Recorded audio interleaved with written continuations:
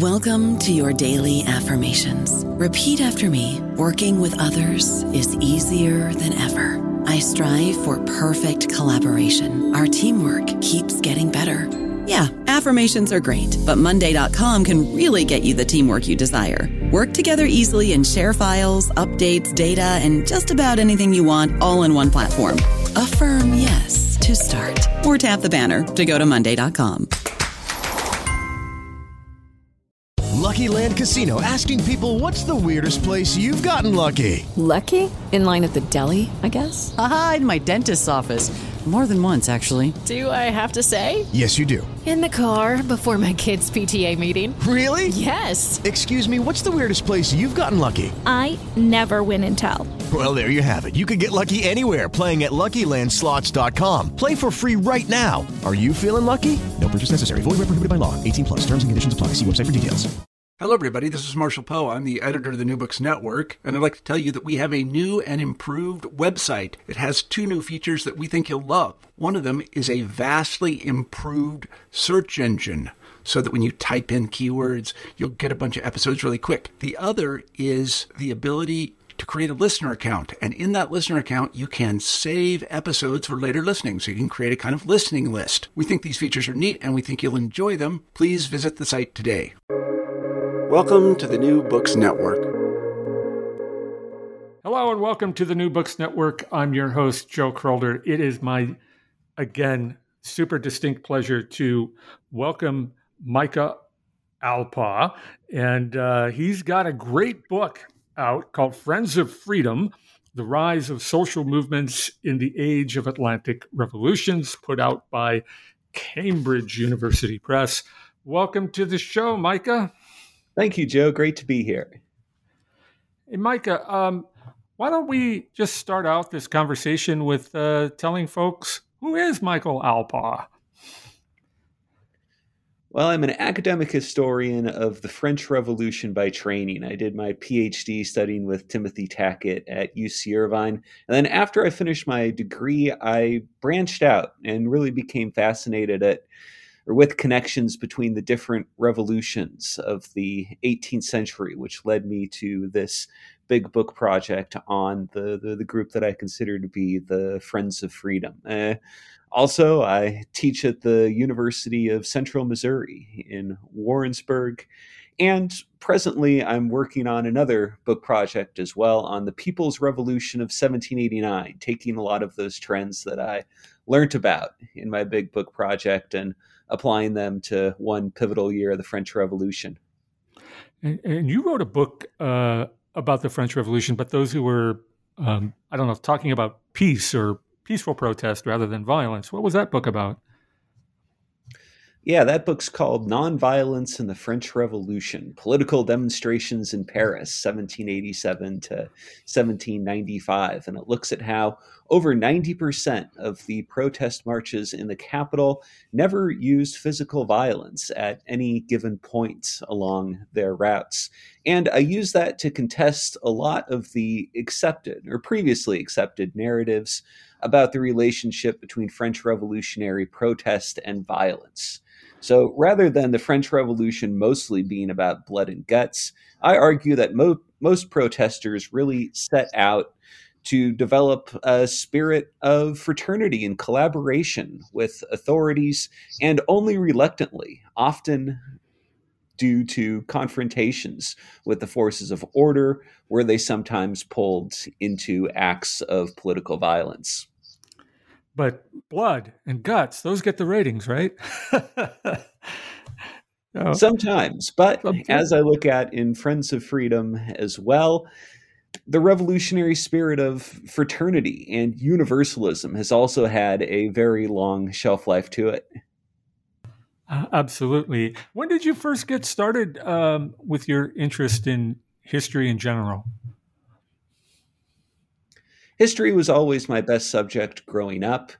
And even though I actually started out at Northern Arizona University in the year 2000 as a journalism student, I really just happened to take a French history course as a general elective the second semester that I was there, and it pulled me into the subject. So I became a history major in August of 2001, and amidst all of the controversies, shall we say, of the 9/11 era to follow, history seemed a great way for critiquing that present moment by looking at just how contingent a lot of the oftentimes negative trends that were occurring then really were.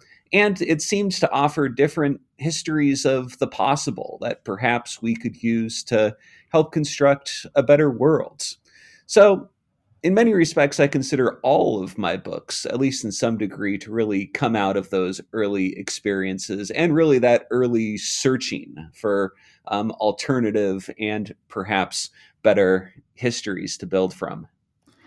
And I have to say, in reading your book, Friends of Freedom, I am impressed with the amount of work that went into this. It's in Atlantic history, ladies and gentlemen, and often the problems with Atlantic history is it tends to be very theoretical or a turn to the literary.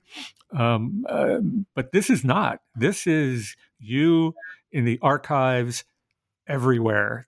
France, the UK, the United States, Ireland. What was that like, all that travel? It was great fun. Every summer from 2010 to 2018, I spent between 1 and 3 months on the road, which included long stays in London, Paris, Washington, D.C., Dublin, etc., as well as weeks-long train rides out across the countryside or car and bus trips around the eastern U.S., getting deep into the archives and collecting things that I was able to use, kind of as you described, to try and build a history of this era from the bottom up. So, like yourself, Joe, I was very,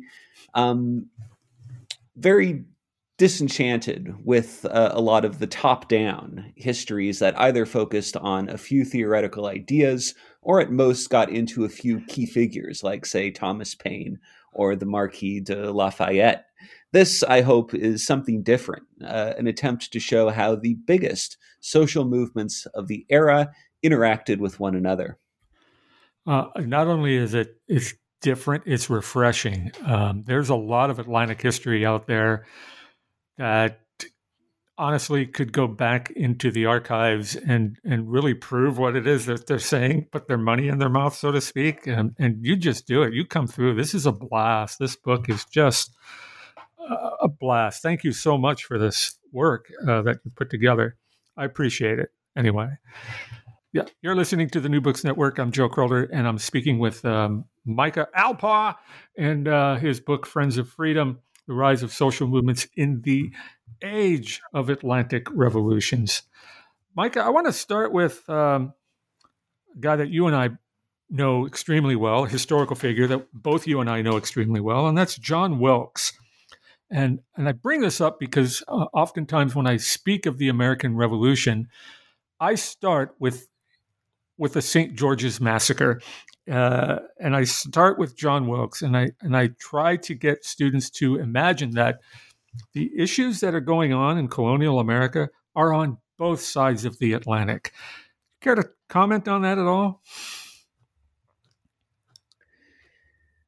Yeah, the Sons of Liberty movement that started the American revolutionary progression grew out of a great disenchantment, both in Britain and colonial America, with a lot of the somewhat heavy-handed policies of George III's ministers.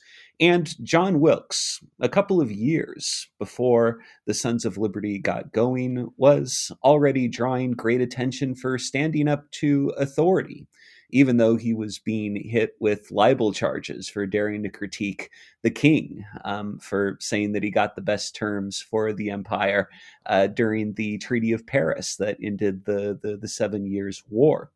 So over the 1760s, there were a great number of exchanges between American and British patriots, as both sides called themselves. Indeed, the Wilkes movement called itself oftentimes to be the Sons of Liberty as well. They believed that they were in a common struggle against despotism and for liberty. I think one of my favorite historical quotes comes from British historian J.G.A. Pocock.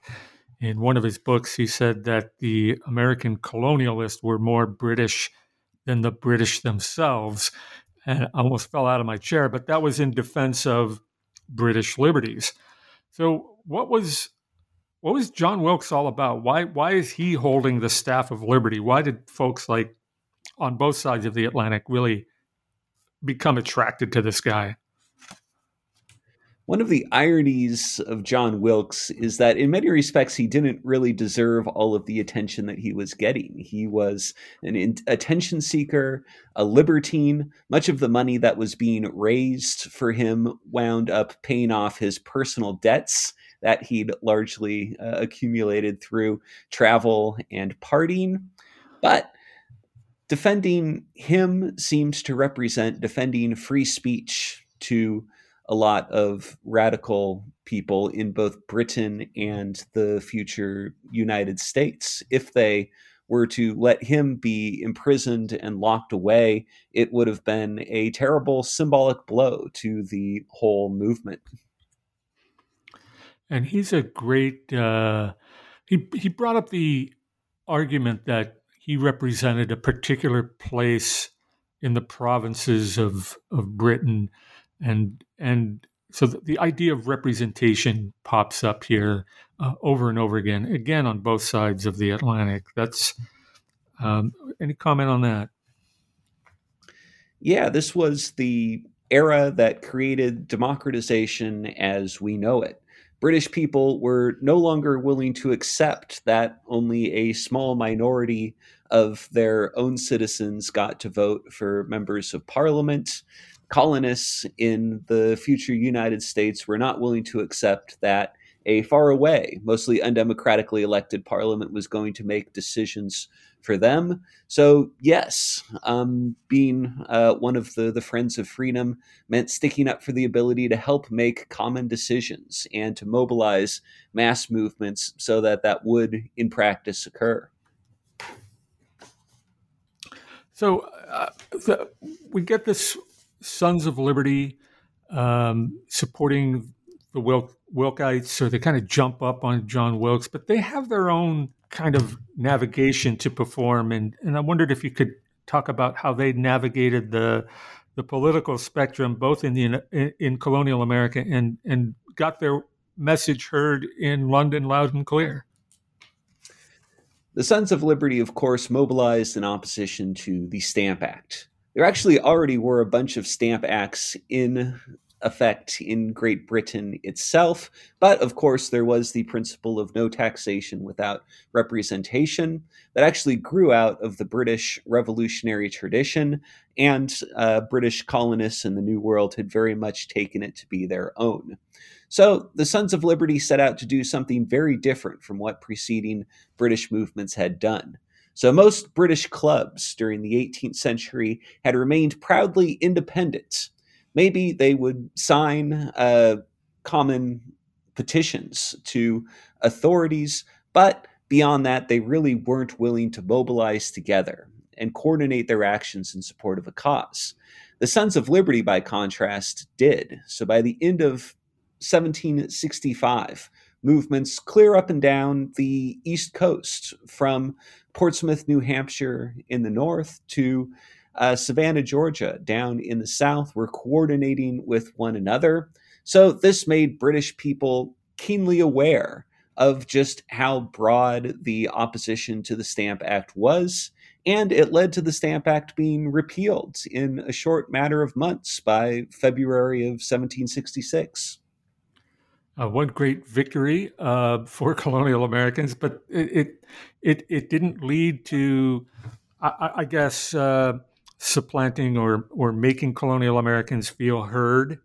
So there's this mass mobilization movement. I think you call it a movement model in one of your chapters, where they begin to boycott British goods, and I think a lot of people are familiar with that. But I think we should rehash it. It's your book, and I think you clearly state what's going on.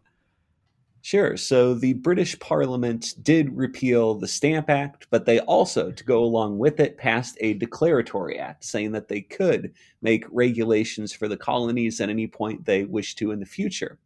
And they utilized that act in 1768 when the Townshend Acts that concerned duties on tea, glass, paint, and a whole series of different imported products were passed.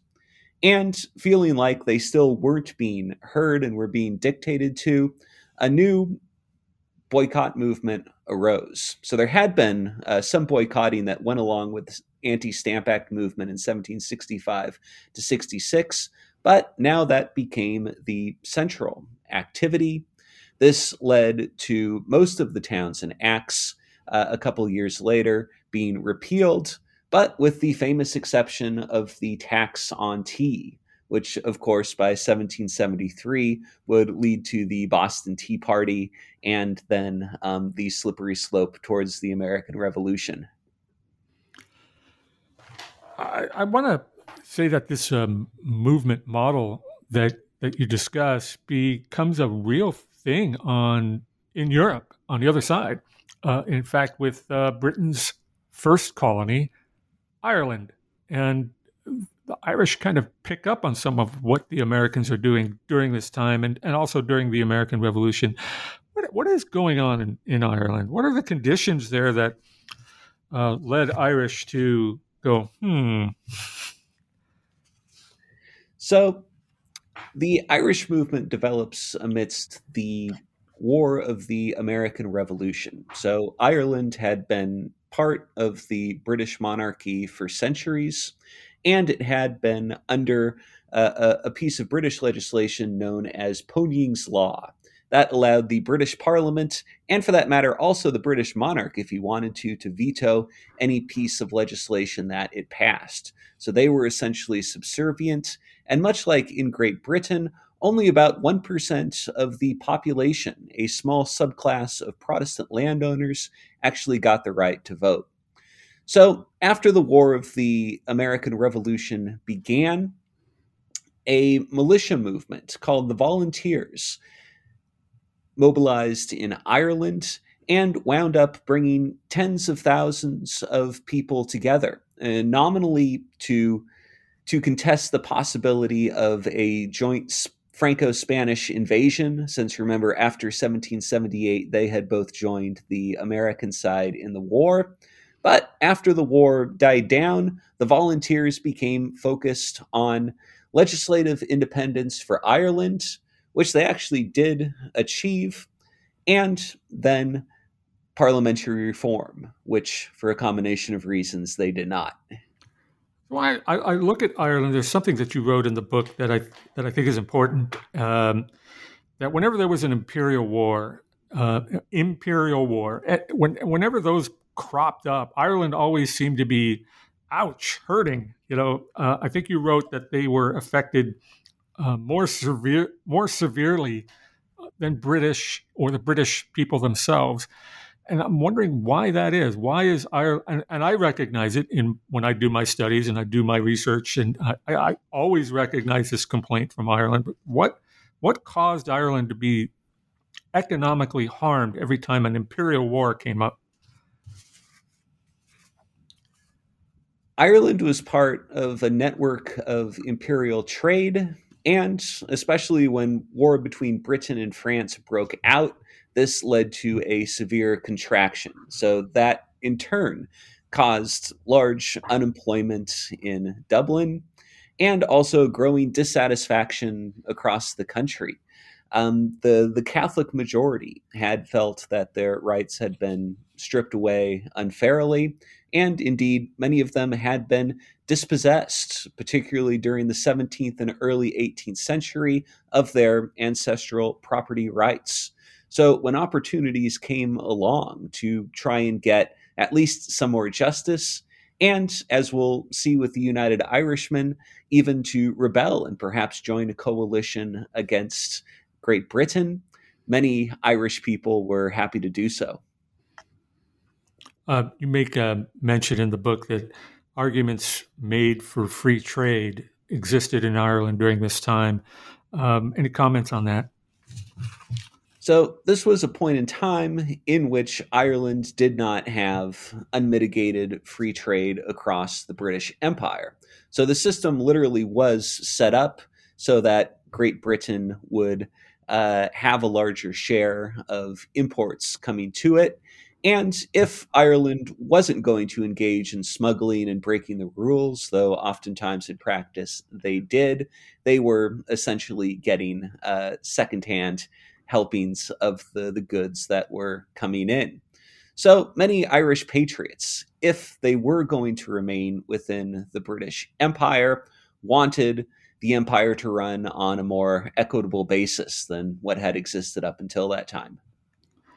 I'm just fascinated by what you write about the volunteer militia movement in Ireland and the dichotomy of Protestant landowners who had settled in Ireland, and then a Catholic majority. And I'm wondering how that kind of played out during the American Revolution and just beyond that. I guess that Catholic Protestant conflict. Yeah, on the one hand, the conflict remained strong. There were ancestral antagonisms that people had grown up with. But what also is fascinating, particularly about the volunteer movement during the American Revolution, is that some of those divides started to be surmounted, that in several areas there's evidence of widespread Irish Catholic integration into the volunteers, serving alongside the Protestants. So in that this was the era of enlightenment in which many people were advocating for getting beyond the old religious differences that had caused so many wars of religion in the past.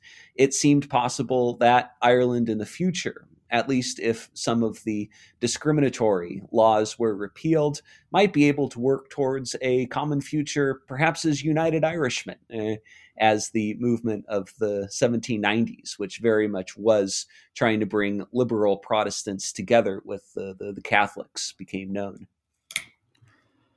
So you're looking at these Friends of Freedom here, and you're locating them all along the Atlantic, both sides of the pond. And I've found one common thread throughout all of these, whether it's in France, whether it's in England, whether it's in colonial America, Ireland, and that has to do with abolitionism. People are very concerned about the slave trade.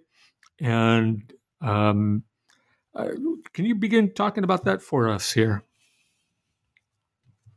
So, abolitionism, in many respects, was the most radical movement of the era. So, the Sons of Liberty in 1765 started out mostly talking about their ancestral rights as freeborn Englishmen. It was only over the course of the Revolutionary era that more and more people started to think in terms of universalism, of there being certain core rights, including a right to personal freedoms that ought to apply to all of the people throughout the world. So abolitionism gets going, at least as a concerted popular movement. Granted, people had been talking about how it might, in theory, be a good idea since the early 18th century, but no one before the lead up to the American Revolution had tried to bring these ideas into reality. So, amidst the American Revolution, the first abolitions start occurring at the state level in places like Vermont and Massachusetts. And then in Great Britain, there becomes a movement against the Atlantic slave trade, which they think is going to be the first key step in at least making slavery somewhat less terrible and perhaps eventually moving towards the abolition of slavery entirely. I'm reminded of another book that was written by Nicholas Frickman, where he was talking about mutiny in the age of Atlantic revolutions. There was mutinies everywhere on all these navies: French navies, Spanish navies, British navies, And one of the quips that he makes in his book is that there must be something in the water, talking about the Atlantic. And I go, well, yeah, it's called slaves. The whole slave trade is there, and sailors talk, man. And I wondered how much of this abolitionism is being spread throughout the Atlantic because sailors, well, they sail and they see things. Sailors are definitely a very important conduit in spreading every single movement that shows up in this book. On the one hand, there were romantic views of sailors' lives that made them seem freer, at least in the geographic sense, that they got to see so many different places and experience so many different things. But also, they oftentimes lived terrible lives on board the ship, subject to terrible discipline, particularly if they were in a navy. And of course, many of them spent part or all of their time on slave ships, particularly bringing slaves across in the Middle Passage. And as abolitionist movements get going, many, most famously Thomas Clarkson, one of the key British abolitionists, goes around to the ports and collects their stories, works with them to come up with those famous drawings of slave ships that you often see reproduced in textbooks or elsewhere. So, yes, abolitionism, at least in part, was very much a movement of the common sailors working alongside many of the intellectuals of the era. I'm Joe Crowder. I'm with the New Books Network, talking with Micah Alpaugh in his new book, which is pretty fabulous, people. It's called Friends of Freedom, The Rise of Social Movements in the Age of Atlantic Revolutions. I don't want to belabor the point, but there's a lot of religious folks that, or I should say evangelicals or evangelical clerics, come out in support of abolitionism. You got the Methodist founders, you've got the Unitarians, you've got New Light Presbyterians. They're kind of all over the place. They're on it, and they go to places like Bristol and Liverpool and London, and they're pontificating for quite a long time. And the whole idea of manumissions or freeing one's slaves, I mean, that even Jefferson makes note of this. Washington makes note of this. Any comments on this? Abolition absolutely started out as a religious cause. The Quakers, most famously, from Absolutely. From the late 17th century really onwards, first became more and more disquieted, as they said, about the practice of slavery, even though, especially in Pennsylvania, where many of them congregated, slavery was still legal and they oftentimes still owned them themselves. But first, the Quakers turned against participating in the slave trade. And this was a difficult step because they disproportionately were composed of merchants themselves. The Barclays banking empire, for instance, was started out by Quakers. And then by just before the War of the American Revolution, they forbid their own members from owning slaves whatsoever. So in a lot of respects, the different evangelical movements of the First Great Awakening were trying to catch up with what the Quakers were already doing. And they were doing this in part because it was such a dramatic shift from traditional Christian thinking. So even though the Bible actually in several places says that it's okay to keep slaves, if you look back in the Old Testament's book of Leviticus, or actually a couple places in the New Testament as well, the Quakers brought to the forefront the idea of, as you do unto the least of my brothers, so you do unto me. And this became a way of showing what was revolutionarily different about their own perspective, and then increasingly got picked up by the different politically revolutionary movements of the age.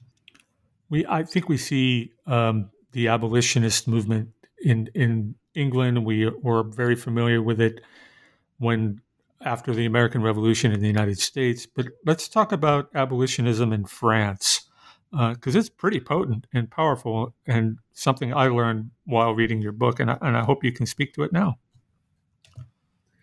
Sure. France was a relatively late starter in the movement. They only had a handful of Quakers. Indeed, Protestantism wasn't even legal there until 1788.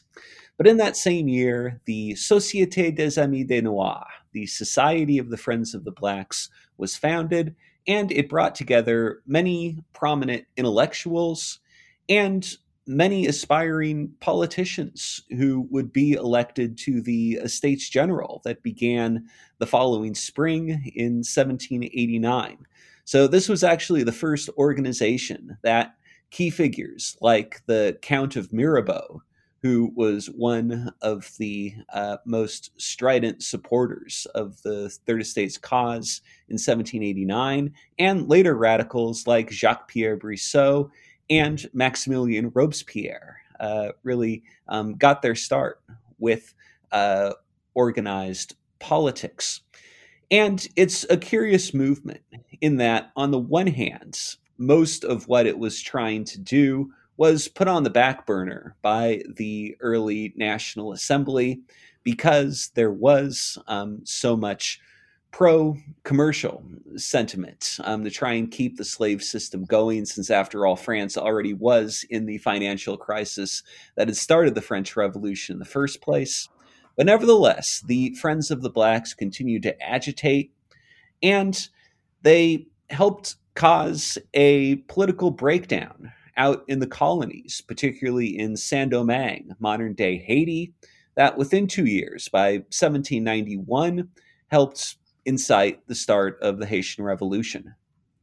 I don't know about you, but I'm very busy and I don't have a lot of time to cook. That's why I subscribe to Factor. Eating better is easy with Factor's delicious, ready-to-eat meals. Every fresh, never frozen meal is chef-crafted, dietitian approved, and ready to go in just 2 minutes. You'll have over 35 different options to choose from every week, including Calorie Smart, Protein Plus, and Keto. These are 2-minute meals. Factor meals are ready to eat and heat, so there's no prepping, cooking, or cleanup needed.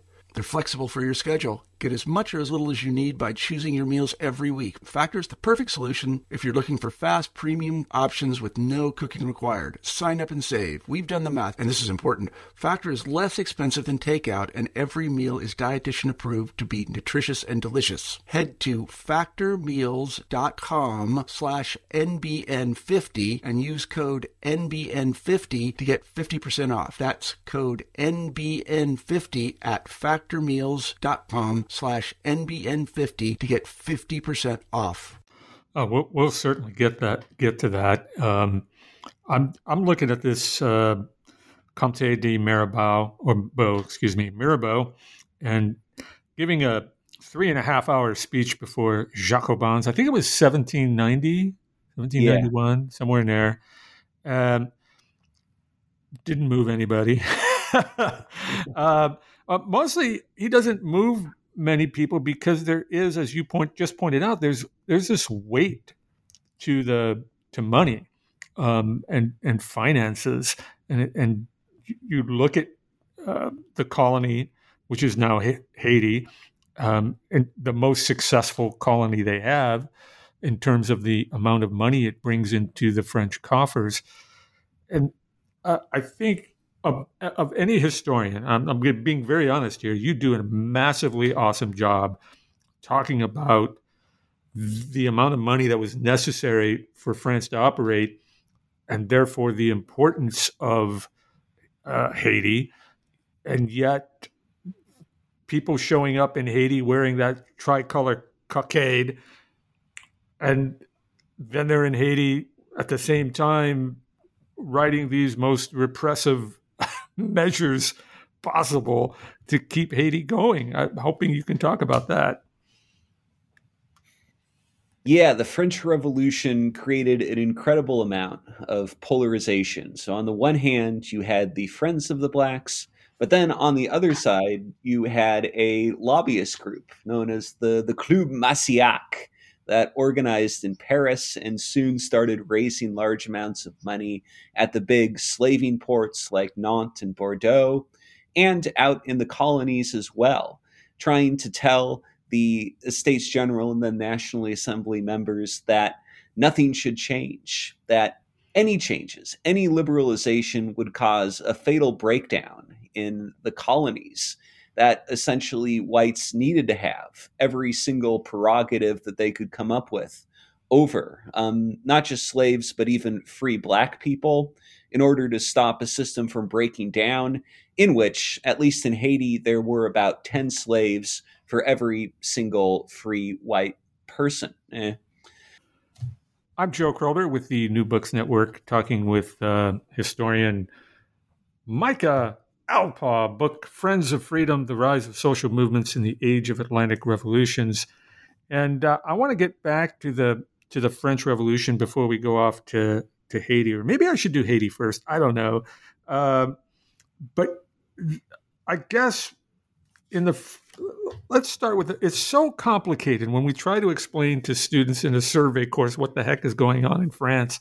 Why don't you give us the these Jacobins are and how, as you put it, they steered things toward what happens in 1794, known as the Terror, and it's the reason why everybody sees the French Revolution dripped in blood and guts. Sure. So the origins of the Jacobins were as what was known as the Breton Club, that organized during the Estates General at Versailles to push for the most radical solutions they could manage. They were a key group both in establishing the National Assembly as the sovereign legislature and in pushing for the abolition of feudalism. Uh, After the night, or on and then after the night of August 4th, 1789. But by the time the October Days happened and the National Assembly moved to Paris along with the king, they had mostly stopped meeting, and I wasn't sure what their future was going to be. But in November, an address arrived from the London Revolution Society, a pretty peripheral group in British parliamentary reform politics, that said that they could see the aurora of a beautiful day when the two nations that had unfortunately been rivals could set aside their differences and pursue a common vision of liberty. And this produced great applause in the National Assembly. And they wrote back to London saying that, yes, they did want to pursue closer connections. And it was over the following days that a Société de la Révolution, so using the same name as the London Revolution Society, was founded in Paris. And only a couple months later did it change its name to the better known Société des Amis de la Constitution, the Society of the Friends of the Constitution, better known by the name of the venue in which it held its sessions, the Jacobin Monastery. So the club became the main caucus for radical members of the assembly, and soon it began accepting affiliations from different towns and even villages across the provinces. The only rule was that each town, whether large or small, could only have one Jacobin affiliate so that there wouldn't be different competing local factions. And over the following few years, this became the most powerful and largest organization outside of the government itself. So that when the revolution fell into new crises, after the king, for instance, attempted to flee the country during 1791's flight to Varennes, they mobilized, demanding to know what had happened. And especially after war broke out in 1792, they came to oftentimes demand his ouster. So by the time the First Republic is declared in August and September 1792, the Jacobins now are the most powerful organization in the country, but they start to suffer from internal divisions.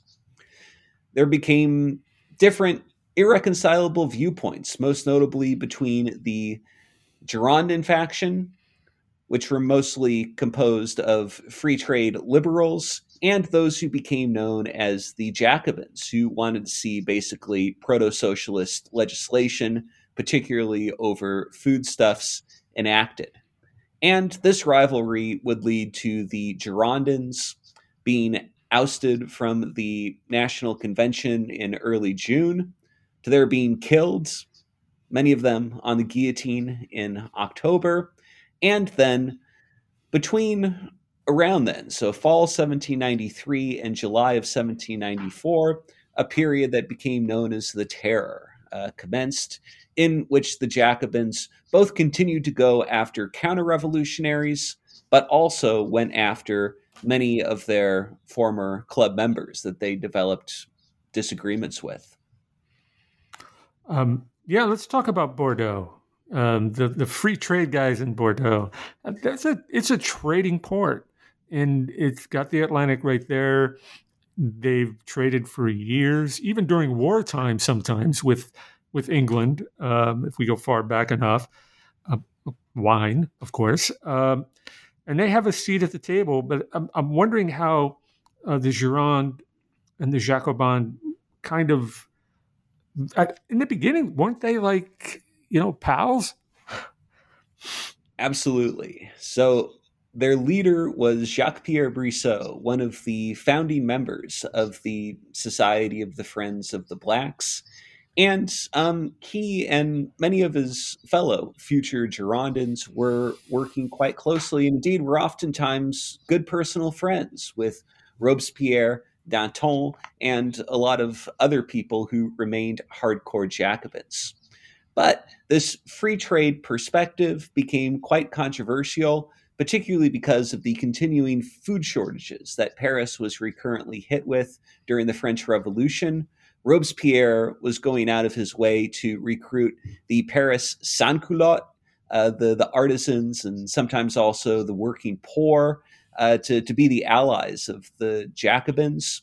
And this meant dealing with the issues that concerned them the most. And nothing was bigger than trying to get people the necessities of life as they saw it. I'm going to take just a brief detour here. Where did you learn to speak, read, learn French? Where did that come from?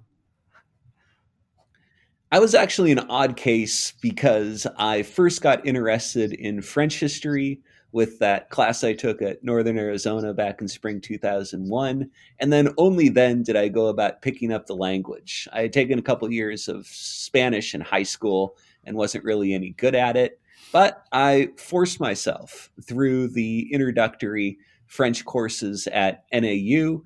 And then I was lucky to be able to do 2 study abroads. The first, a summer after my junior year, which I did up in Annecy in the French Alps. And then for my last semester of college, I was an exchange student in Paris. And by that point in time, I at least got good at reading French, particularly 18th century French, though being a late language learner, my French grammar is still pretty terrible. Well, I've tried to read the old handwriting of some French politicians, and all I can say is, especially when they misspell words, and I'm stuck. I'm like, what is this? Well, they don't cross their T's or something. It's crazy. 18th century French is fascinating when you go back through the archives, and that everything is either perfectly and beautifully written if they're trying to make it into an official document. But if you're looking at police records or just people's notes, they're oftentimes almost impossible to decipher. Glad you said it. And that's what makes this, I think, this book extremely valuable. You're in the archives in France. You're in the archives throughout England. I think also Scotland. I'm not sure if you went that far north. Yes. And you're in the archives in Ireland. You're in the archives throughout the United States. People, ladies and gentlemen, this is an archival marvel. You got to pick up this book. It's so well researched. Friends of Freedom, The Rise of Social Movements in the Age of Atlantic Revolutions. Micah Alpaugh, you're doing incredible here. Let's turn our attention to Haiti a little bit. No, before I go to Haiti, you made a brief mention of a political faction during the French Revolution known as the Montagnards, I guess. My French is terrible. And they were called the Mountain because they stood or sat in these high bleachers way up high. What were they all about? So the Montagnards were what Robespierre's faction became known as by late 1793, early 1794. And actually, they were the last of several different radical groups to sit up there. We actually get our modern political designations of left and right from where the high bleacher seats were, with the radicals on one side and the arch conservatives on the other. So if you go back to the first National Assembly from 1789 to 91, you had the Jacobins on the radical side and noble and clerical priests who were deputies sitting on the conservative side. But by the time you get to the National Convention, first, it's the Jacobins and the Girondins now becoming, in effect, the conservatives, even if they hadn't started out that way. And then by the time you get to early 1794, the right side of the bleachers are conspicuously denuded of people, in that most people who were really disagreeing with the Jacobins were either dead or in some form of internal exile. But still, there was a big distinction between the mountain and what was known as either the plain, or, in a term that perhaps unfortunately has come back into our political lexicon, the swamp. So most members of the National Convention still didn't see themselves as hardcore Jacobins, but they were being to some degree convinced and to some degree coerced by Robespierre and his followers to go along with the Jacobins' radical program. But they actually only did so for a few months. After all, it was legislators from the Plain, together with a few breakaway Jacobins, who wound up overthrowing Robespierre on the 9th of Thermidor, year 2, late July 1794. It's just fascinating to see the split, not only between right and left, and as you point out, created here in revolutionary France, but who and what they stood for. So the Gironde, the Bordeaux folks would be on, the right side, demanding free trade, whereas on the left, the radicals looking at a more socialistic, maybe even communistic sort of, the Paris communes are famous, outlook. And it's just amazing that that's still true to this day.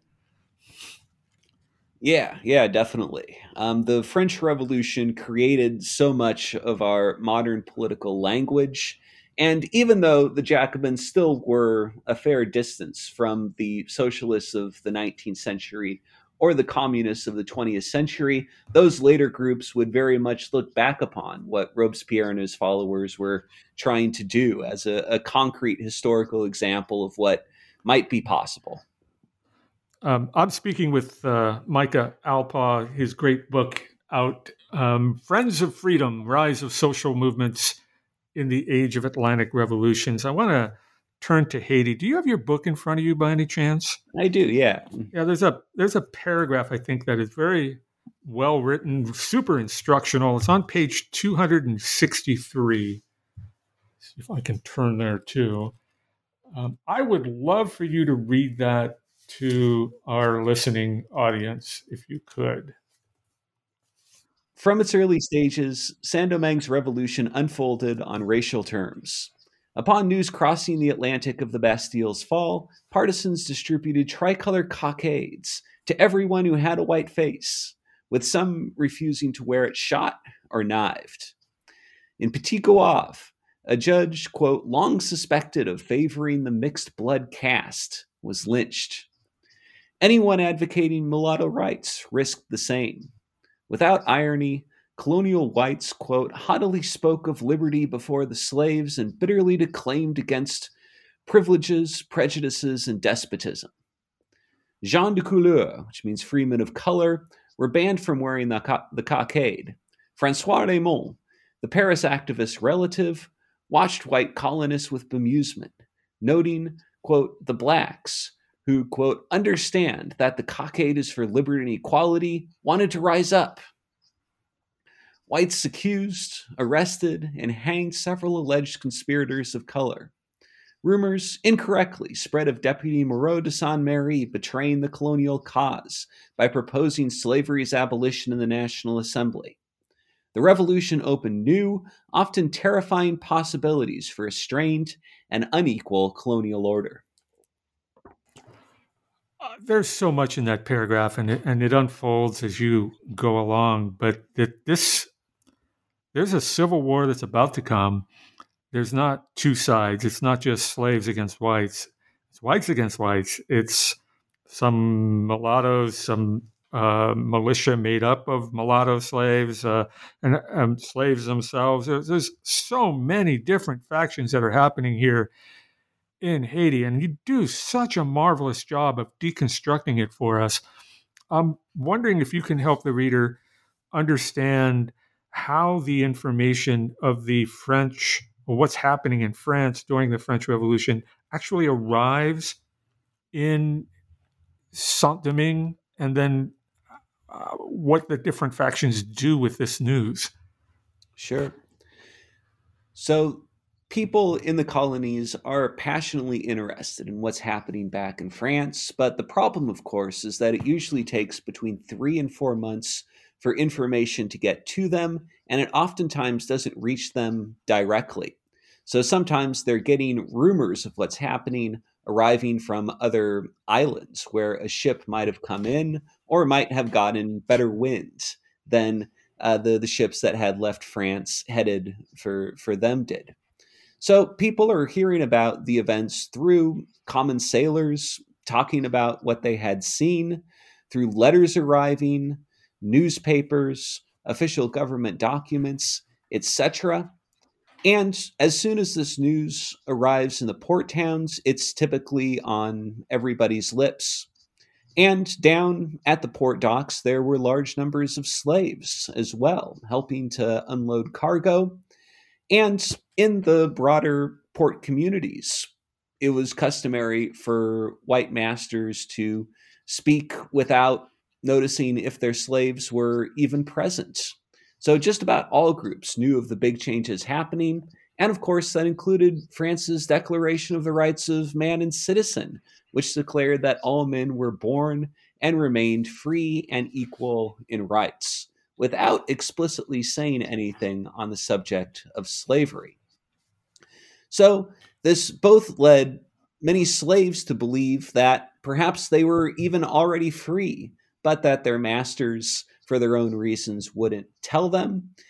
And it also led freemen of color, who were about as numerous as whites were in Saint-Domingue during this era, to believe that they should have equal rights of representation to those which the whites themselves possessed. The whites, however, wanted to do anything that they could to stop this from happening.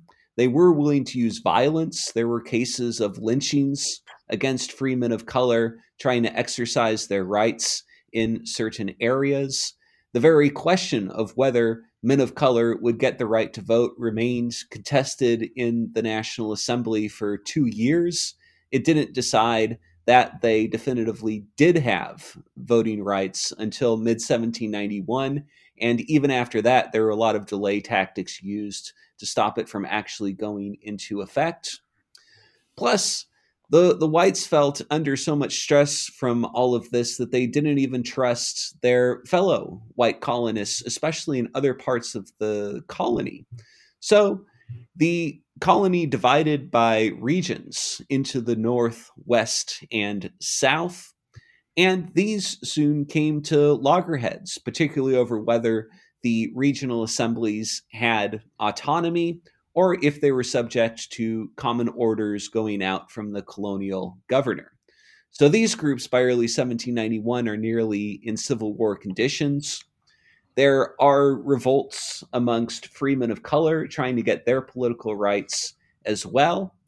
And then in late 1791, all of that gets superseded by a massive slave revolt that begins along the northern plain of Saint-Domingue. And essentially, that civil war is never resolved. And slaves actually do manage to pick off different groups within all of those different coalitions as they fought for greater liberty over the subsequent years. Haiti actually wouldn't become an independent country until 1804. You speak at length about an insurrection led by Vincent Auger. Am I pronouncing that right? That's right. Um, and he does this, I would say, putting it mildly, a fair turnabout. Let's talk about that guy. So OJ was an elite free person of color. He was about a quarter African origin himself. If you look at a drawing of him that survived, you would essentially see him as passing as white today. But because of his lineage, he was left out of many social opportunities.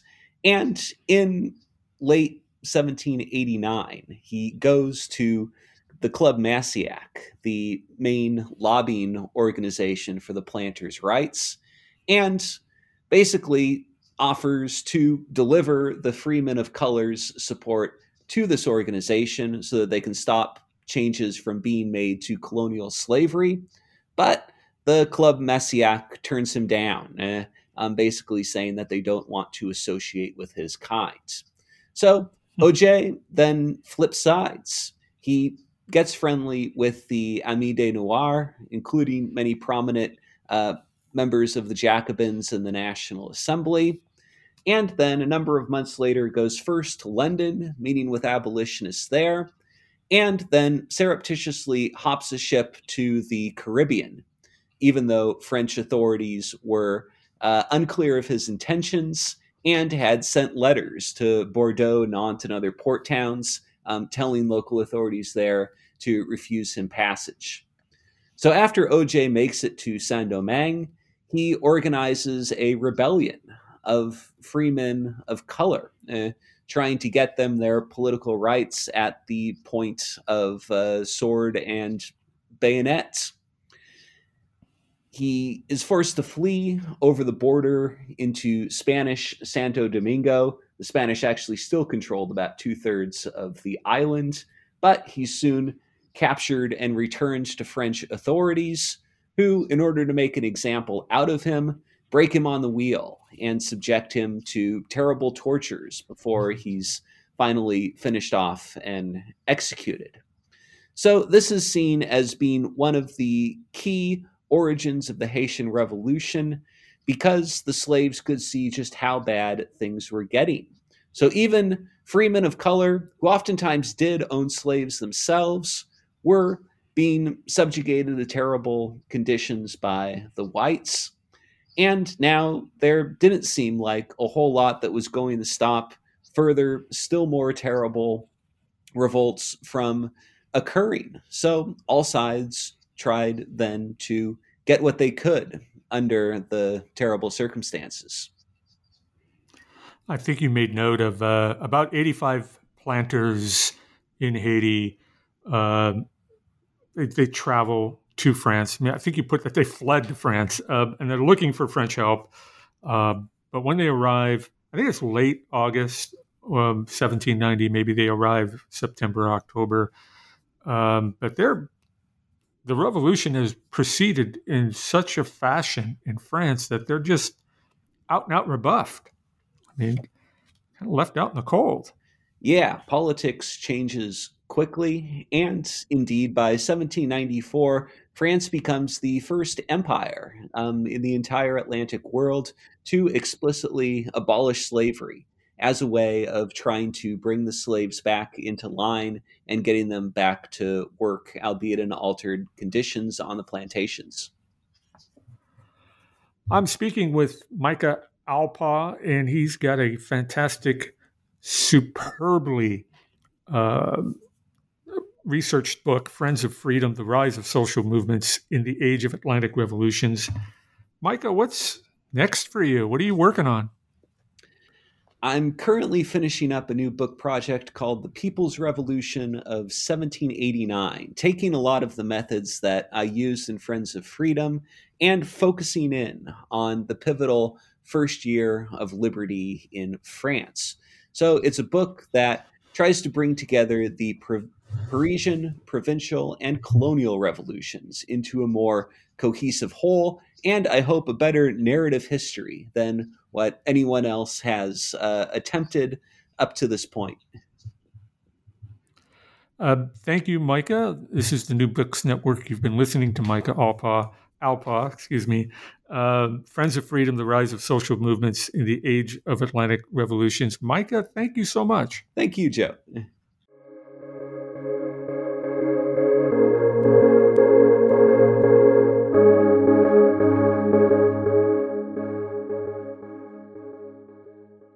Lucky Land Casino, asking people, what's the weirdest place you've gotten lucky? Lucky? In line at the deli, I guess? Aha, in my dentist's office.